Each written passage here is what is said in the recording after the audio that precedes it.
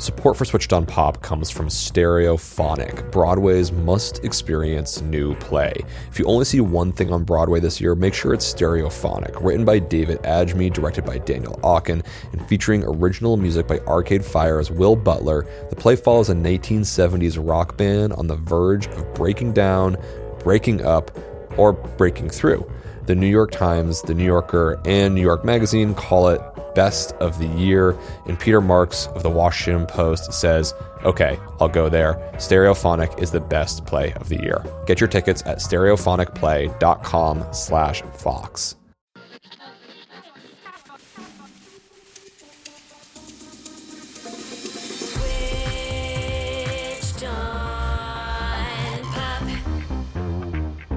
Welcome to Switched on Pop. I'm Constance Grady, Vox.com's book critic, and I am here today with my guests Charlie Harding and Nate Sloan, the authors of the book Switched on Pop, How Popular Music Works and Why It Matters. Charlie and Nate, thank you for joining me. Thanks so much for having us. Wow, how fun to be a guest on our own show. It's great to be here. Well, today it is my show, Yes. and I will go mad with power is my plan. Please do. So, tell me about your book, Switched on Pop. What is it about? What we really wanted to do was give people the essential musical knowledge that you need to understand what's going on in the pop landscape and be able to apply that to think about how does popular music work? Why does it matter? We want to give you that knowledge, but we want to do it, like with our show, through 16 really fun songs of the last 20 years, which we think are absolutely necessary listening. So many people who listen to the show would reach out and ask us, where can we find a book that does the kind of thing you do on our show? And we were always like, you can't. It doesn't exist. This is our attempt to put into a single book the kind of basic language and vocabulary you need in terms of talking about music to really dig into your favorite songs. But we didn't want to do it as just a boring reference book. Right. It had to be not only what are these things, but also how do they help us understand how popular music works. And so rather than examining ancient songs like many of our textbooks did, we wanted to look at the music that's happening now. So we chose songs of the last 20 years that we think are absolute essential listening, and through them we learn that vocabulary, but apply it to understand what's going on in this song. What does it tell us about ourselves? What does it tell us about culture? So whether you are a musical neophyte, you know nothing about music, you're going to pick something up. But even if you have long studied music, I think you're going to find really interesting and surprising insights about how songs that you already know are operating on a level that you might not be thinking about yet. From neophytes to nerds, this book runs the gamut. Let's talk a little bit about the titles. So this is also the title of your podcast, or now my podcast, Switched on Pop. In the intro, you guys talk a little bit about your origin story, and you mentioned that for a long time you thought of yourself as music snobs who maybe weren't super into pop. So what changed for you? Nate's still a snob in general, but but not perhaps particularly a music snob anymore. Yeah. I could take that. I think the moment that shifted for us is thanks to an artist whom we refer to as Saint Jepsen. That, of course, is Carly Rae Jepsen. May she smile down on all of us. Yes, the beatific presence that watches over all of us. And we were listening to Call Me Maybe, the seminal 2012 track. Hey, I just met you, and this is crazy, but here's my number, so call me maybe. The 3 minutes of it is just able to hook you in and just rivet your attention. What is going on that this song is so powerful, that it rules the charts, that it's so popular? What are the musical characteristics that go into it? Once we started burrowing deeper and deeper into the compositional logic of the song, I think by the end we emerged as changed people. Two people who formerly, me, a jazz classical snob, Charlie more of a rock electronic music snob. yeah. On the other side of this experience, we were like, whoa, pop music has a lot of depth, a lot of beauty, a lot of artistry. It really was an ear-opening moment for us. Do you think it was just that song in particular, or was there something in the way we generally talk about pop that was shifting at that moment in time? Because that's sort of a little bit into the rise of poptimism. It's a few years after that big essay in the New York Times Magazine called The Rap Against Rockism that sort of suggested that maybe music criticism had spent too much time lifting up rock music as the most important genre there is, and that it had ignored the artistic possibilities of pop. Did that play any role in your thinking, do you think, even subliminally? Yeah, absolutely. I think there were two big trends that were happening at the start of our show. One was a larger focus on popular culture within cultural criticism at large, but also the rise of explainer journalism. And I think that we were really sort of marrying those two with the show. With poptimism, I think part of what we recognize in our former snobbery is that so often when we deride a kind of music, those arguments can be based off of known and unknown biases of gender, sexuality, race, class. And when we listened closer to pop music, I think we saw the ways in which, especially women, are written out of getting credit or even being seen as musicians, because so often, well, they're just the singers. And when we look at someone like Carly Rae Jepsen, we see a great amount of autonomy, expression, unique ways of showing us emotional cues, ways of expressing ourselves, giving ourselves allowances to be able to have an extended human experience. But really, for the two of us, I think the most important influence was just listening. And I think that that is what the whole point of the book is about. When we call the show Switched on Pop and the book Switched on Pop, it's about really, truly being switched on to listening very deeply. I think that's where so much change has happened for our ears, and I think for our listeners as well. There's so much you can mine from the music. So tell us how the book will help us listen deeply and become switched on to pop. How will it help us make sense of pop? Yeah, each chapter is designed to have two overlapping goals.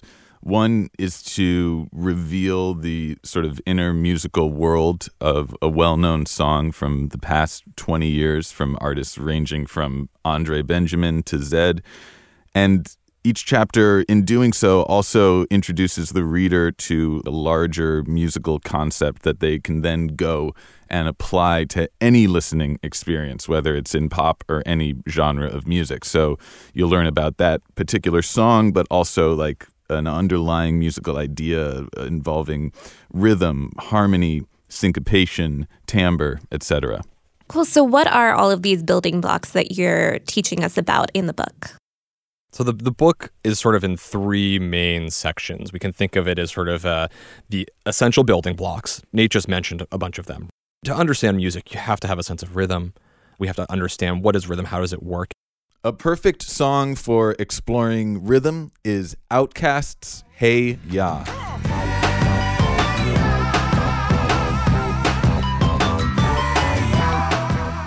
We also look at melody through Taylor Swift's You Belong With Me. Why can't you see? You belong with me. You belong with me. Harmony is examined through Fun's We Are Young.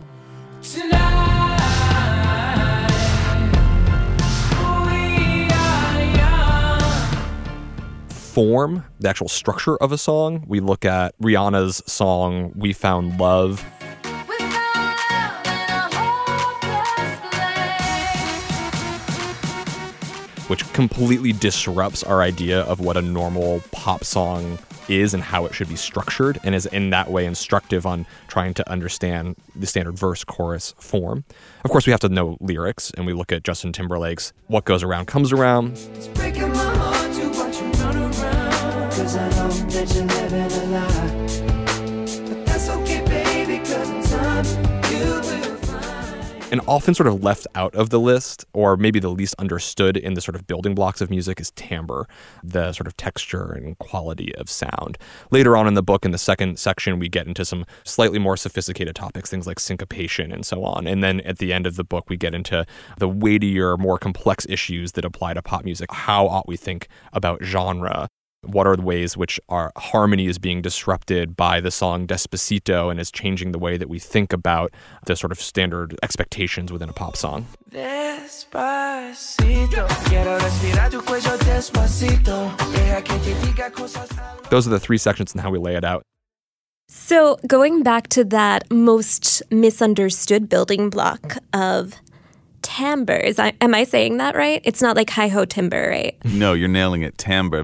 Think of like a French, like eating a baguette and smoking a cigarette. Timbre. All right, I'm going to go like full Nouvelle Vague on this. Timbre. Okay. Oof, wow. I feel like Yeah, we're killing like it. I'm in a Godard movie. So one of my favorite lines in the book comes when you're talking about timbre, and you say that we sense it as a physical object. What does that mean? This was one of the many discoveries we made in researching the book. Music cognition studies show that when you listen to a sound, your brain will light up the areas that also express the feeling of the sound.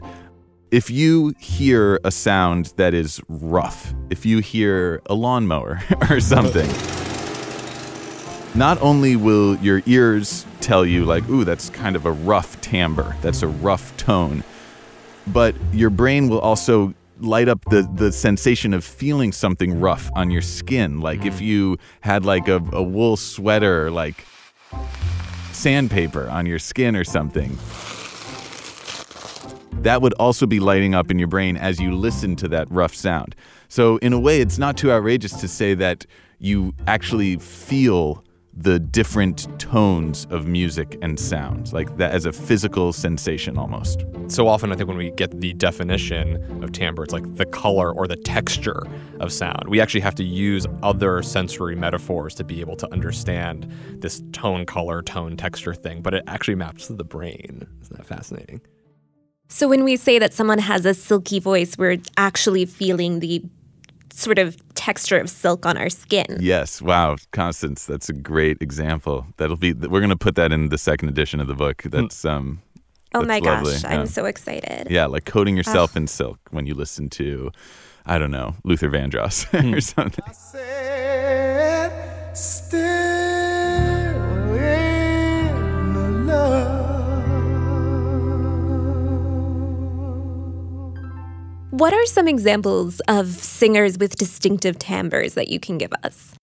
There's so many because it's one of the first things we respond to when we listen to music. Like in the way that you could maybe just listen to, half a second of, say, Whitney Houston.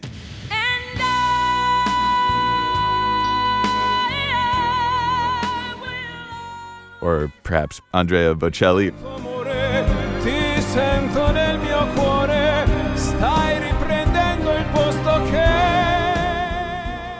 And be able to immediately identify them.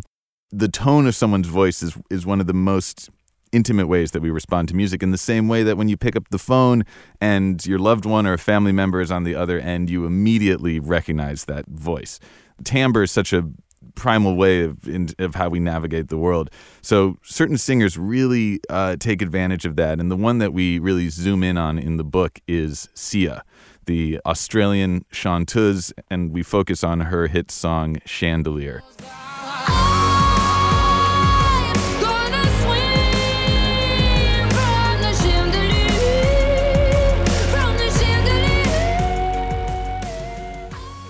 I mean, you could talk about this song in terms of the powerful lyrics, the musical accompaniment, the melodies and harmonies, but I think the sound of Sia's voice, the timbre of it, is really the thing that primarily shapes our emotional experience of listening to Chandelier. And I think an essential thing to recognize about timbre, Nate, that you're pointing out, is that it is something that we know before we intellectually know. It's subconsciously already there. To illustrate this, we can take the same melody that Sia is singing in Chandelier and we can play it on different instruments, and there's no confusing one for the other. This might seem obvious, but I think it's important to hear. So you can play the melody from Chandelier on a sine wave, what a tuning fork puts out, or on a flute, or you could be Sia. Mm. And each of those have very different qualities to them. Even though they're playing the exact same melody. Exactly. Yeah. So timbre is actually what tells us, what are we hearing? Is it the human voice? Is it another instrument? Even if they're copying each other. So Sia's voice in this little line as it goes up, you can hear it at the very beginning of just this word chandelier, or I guess it's more like chandelier. It becomes this 4-syllable thing of beauty. As she goes up through the chandelier, it's like her voice goes from a more rougher tone, a more sort of passionate, extreme belting tone, and then as it goes higher and higher, it becomes sort of more clear, more crystalline, and more like a bell.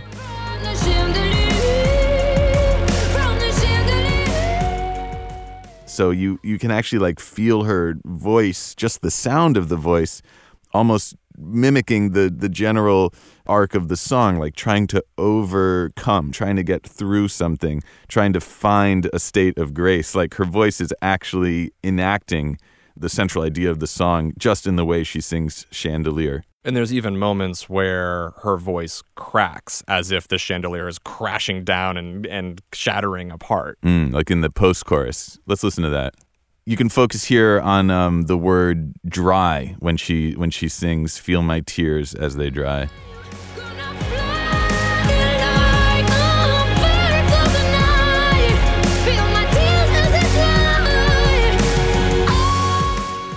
Ooh. Yeah, let's listen to that one more time.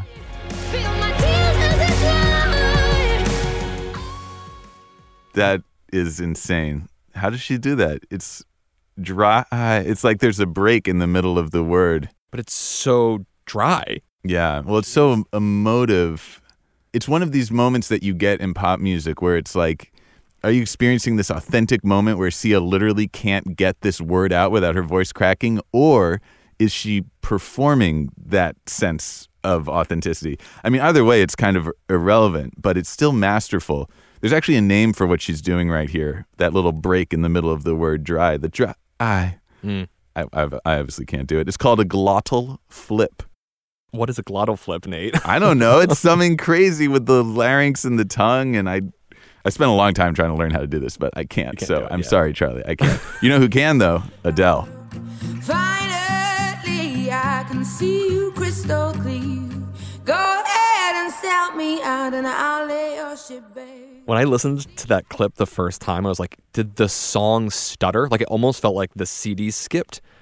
And I don't listen to CDs anymore, but it's actually her voice. There's like right on that line, go ahead. It's like, go ahead. Yeah, you're literally like clicking your tongue off kind of the top of the roof of your mouth to like stop the air and then let it go again.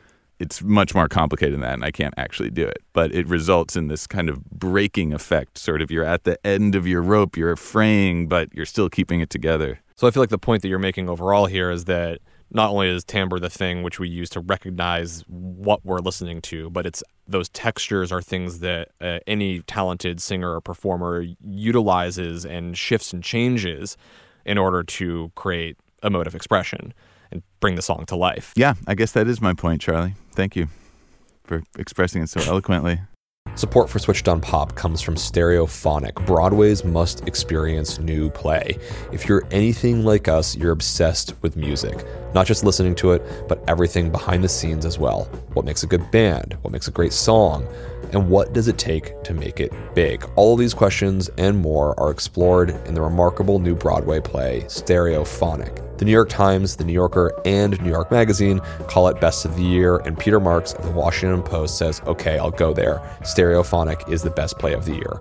Written by David Adjemi, directed by Daniel Aukin, and featuring original music by Arcade Fire's Will Butler, the story follows an up-and-coming 1970s rock band as they gather in a California music studio to record a brand new album. But it's a bumpy ride that threatens to tear the band apart. You may find yourself being reminded of the famous recording processes for legendary bands like Led Zeppelin, Bruce Springsteen and the E Street Band, and Fleetwood Mac. So get your tickets now and see Stereophonic live on Broadway this spring. Visit stereophonicplay.com/Vox for more info. Vacations can be tricky. You already know how to book flights and hotels, but now the only thing you're missing is, the actual travel experience. Because is it really a vacation if you're just sitting around like you would at home? You need a tool to get the most out of your time away.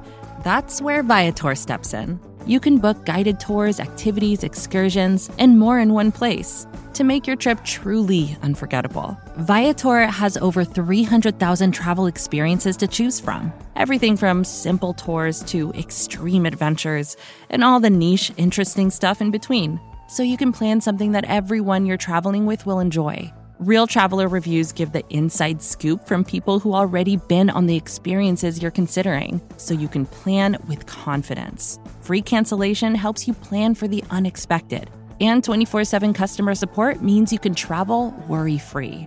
Download the Viator app now and use code Viator10 for 10% off your first booking in the app. Find travel experiences for you. Do more with Viator. So in the book, you guys talk a little bit about how things like that glottal flip used to be really heavily politicized, and different forms of timbre would be considered, respectable and proper for certain classes of people to do, and others would not be. How do we politicize something as basic and simple as just the tone of a voice? The way that the voice has been policed over the years is really interesting, because in the 18th century, there was actually a term called chevrotement, which was like the bleating of a female goat.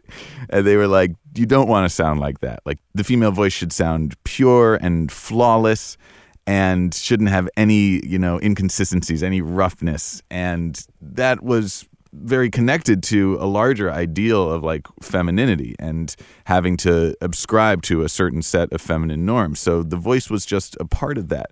So on one hand, it's really exciting to hear modern pop singers, especially the female singers, sort of like creating new modes of vocal expression that in turn can express new ideals of what it means to be feminine in the 21st century. But there's also a complication to that in the case of Sia, because there's another element to the timbre, to the tone of her voice. She is adopting a certain kind of Caribbean accent at places in this recording.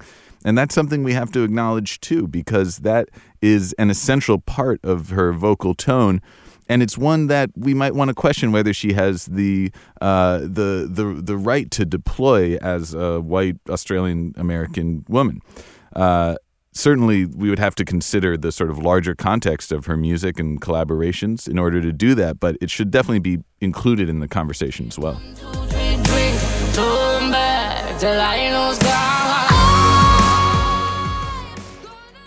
So, when you want to bring a sound or a timbre into a mix and you don't already have it, you have to turn to another technique that you guys lay out in your book of sampling. So how does that work? I think many of us know that sampling is taking a piece of a sound recording and reappropriating it in another place. But we hear sampling as an essential piece of composition.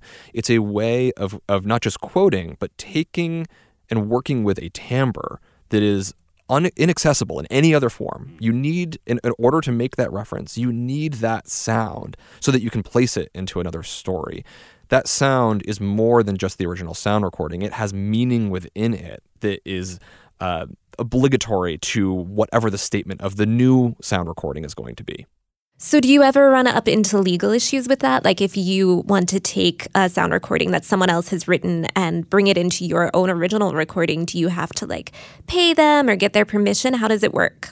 Yeah, absolutely. I mean, this has been complicated throughout history. I think it's worth going back to the 1980s and 1990s when the predominant form of sort of old school hip hop is making music through often sampling hundreds of different tracks onto a song. You could take a piece like Fear of a Black Planet by Public Enemy, an album which I think they said had over 150 samples on it.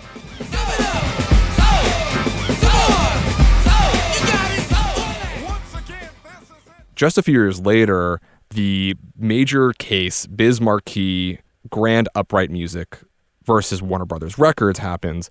Biz Markie samples a song called Alone Again by Gilbert O'Sullivan. It's a 70s track. I did on my own, alone again, naturally. Biz Markie puts it in his own song, also called Alone Again. And he uses a large piece of music, like a lot of the song. I'm alone again, naturally. Alone again, naturally. And he loses the case. It's in this sort of pivotal moment that's also happening during the 90s culture wars. And there's this moment in the case where the judge actually says that sampling is a euphemism that was developed by the music industry to mask what is obviously thievery.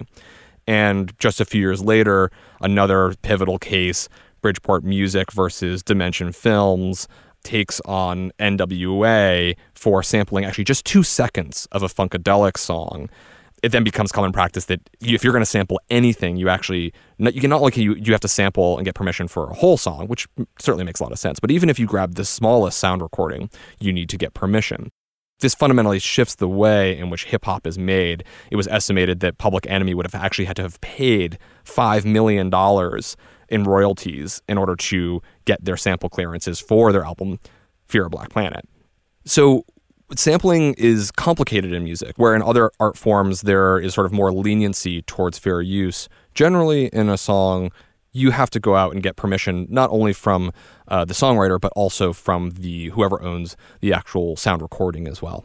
So if it's so complicated and difficult to do sampling well, why is it so important in music? Why do people keep going through the trouble of doing it? This is the part about sampling that we really don't explore deeply enough, which is that sampling is not fundamentally necessarily stealing. It can be, certainly. There are definitely ways in which people plagiarize and steal. But I think most frequently the way that it's used is as a way of creating a timbre that you couldn't otherwise make. You want to make a reference and a commentary on something, and the only way to do that is to bring that sound into the recording and reimagine it and put it into a new context in order to create a new story. This is common through and through all other art forms. I think we call this like intertextuality. And so we think about in the book the idea that sampling as a fundamental sort of subcategory of the palette of timbres that are available for a songwriter or composer or producer. Yeah, and so in the book you have this great quote from William Hudson, who is a producer in clipping. And he says, sampling puts you in a very specific place that evokes and metaphoricizes memory. What does that mean? What do you take that to mean? I think different sounds have a certain patina of like when and where they were recorded that sometimes is not, replicable. To take the example of Sia, her voice is something we recognize. So if you sample Sia's voice, that's going to create a powerful emotional response in a listener. And as you move further and further back in time, you can really start to like perceive that distance as well. When you hear something that was recorded in the 1930s, it's going to have a different kind of texture to it, a certain scratchiness, a certain distance.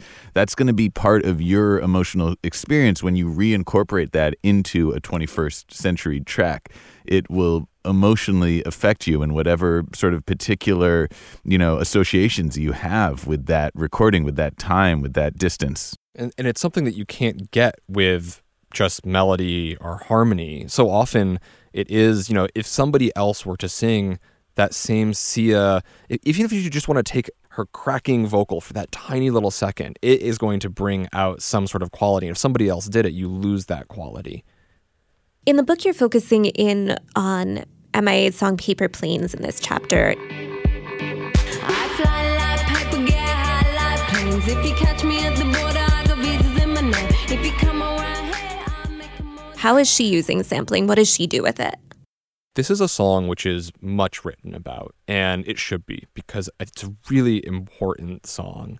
It's a song that Nate and I actually first experienced together in concert. We were watching MIA, I think back in college, and she was on stage with a bullhorn shouting "Third World Democracy" into this giant dark auditorium, but with like flashing lights and sounds of gunshots going off. It was unbelievable theater. Yeah. And what brought that theater to life were the sounds that she used in her composition.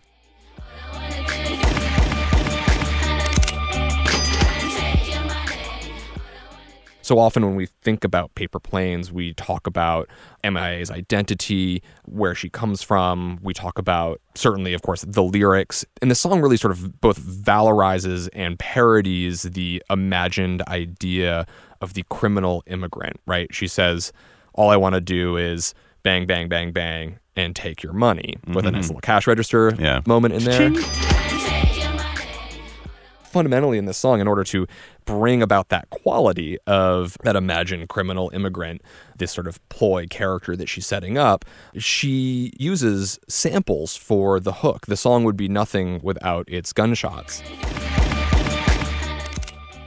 Critics of the song have, especially sort of conservative criticisms of the song, say, well, this is encouraging criminal behavior, which is utterly missing the point, because you have to look at her lyrics, but more importantly, listen to the sounds that she's using, and it tells an entirely different story.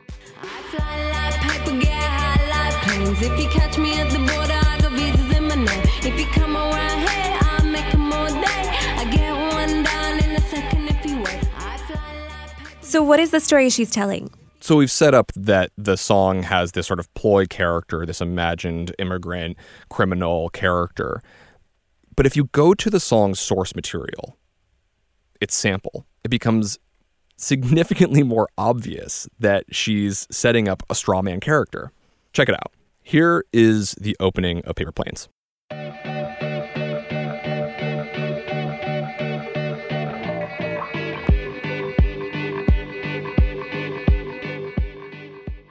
And here is the reference. This is actually coming from the song Straight to Hell by The Clash.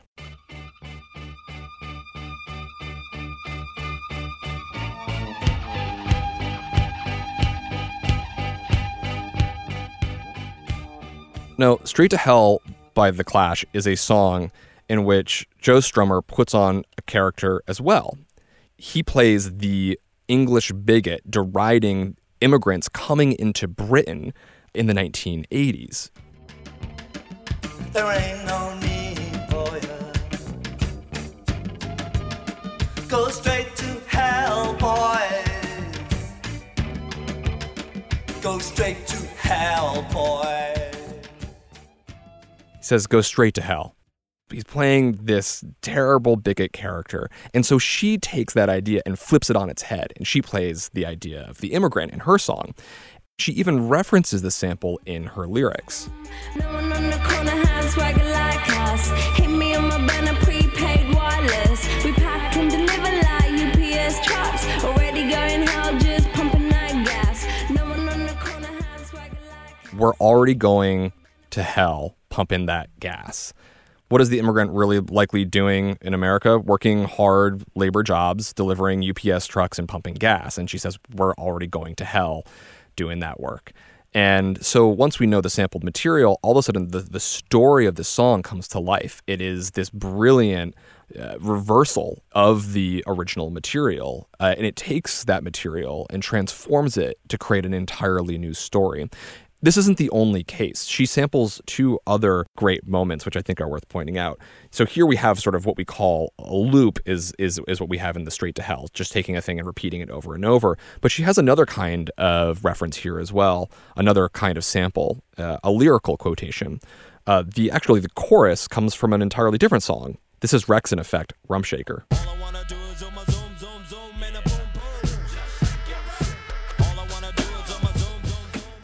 All I want to do, and then she replaces zoom, zoom, zoom, and shake your rump with boom, boom, boom, and take your money.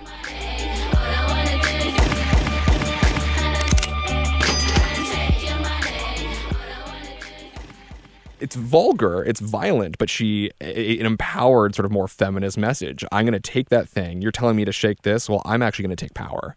Finally, of course, we have those samples of the gunshots. That's a little sample fragment that happens. And those actually come from the game Street Fighter, according to Diplo, who produced the track.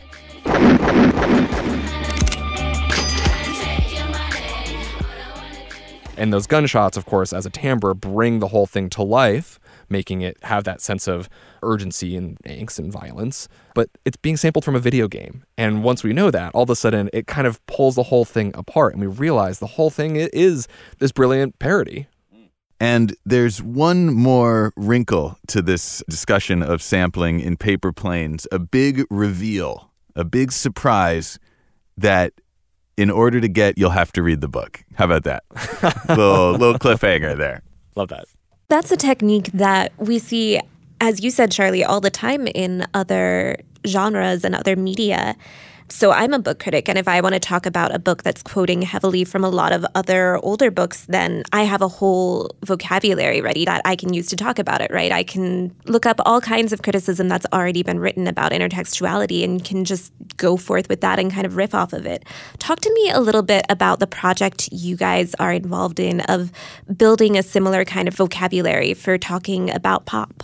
There's a famous quote that has been misattributed to a number of figures, including like Elvis Costello and Frank Zappa and Laurie Anderson.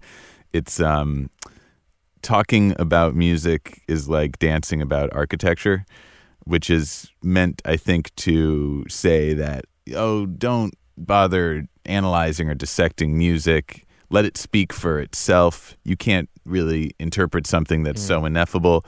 And you know, I think there's a level of truth to that. Art speaks to us in ways that can't ever be fully explained. But on the other hand, there is so much that goes into a song. There's composition, there's theory, there's culture, there's history. As we've just been talking about, every single sample in a song might lead you down a rabbit hole of meaning that will change the way you think about a track. The accents and the timbral choices of a singer may change how you interpret a song. I think analyzing music, thinking deeply about musical choices and musical logic just makes songs come alive in new and surprising ways and may give them an even deeper meaning in your own world. And I think lastly can help you appreciate music that might be sort of further afield from what you usually listen to. That was, as we started this conversation, that was like the big appeal of doing this project for us, was to force ourselves to listen to a music that we didn't necessarily think was for us. And in doing so, that really opened our eyes and ears to so much of the world around us. So I think the experience of like listening closely to music can be really profound. Yeah, I want to add to that. I've never thought about it this way, Nate, but it's that having an expanded vocabulary, like not even being a musician, like you don't have to be a musician to have a vocabulary about music. And I think that's part of what we really try to emphasize. Having that vocabulary means when you hear something which is unknown to you, you can start to translate from the things that you do know. If you believe in this idea of, I just want it to affect me viscerally and write like exactly as it is, and I want to have the honest, pure reaction, I actually think that is another way of saying, I actually don't want to know what the thing is. I'm stuck in my ways. I like the things I like.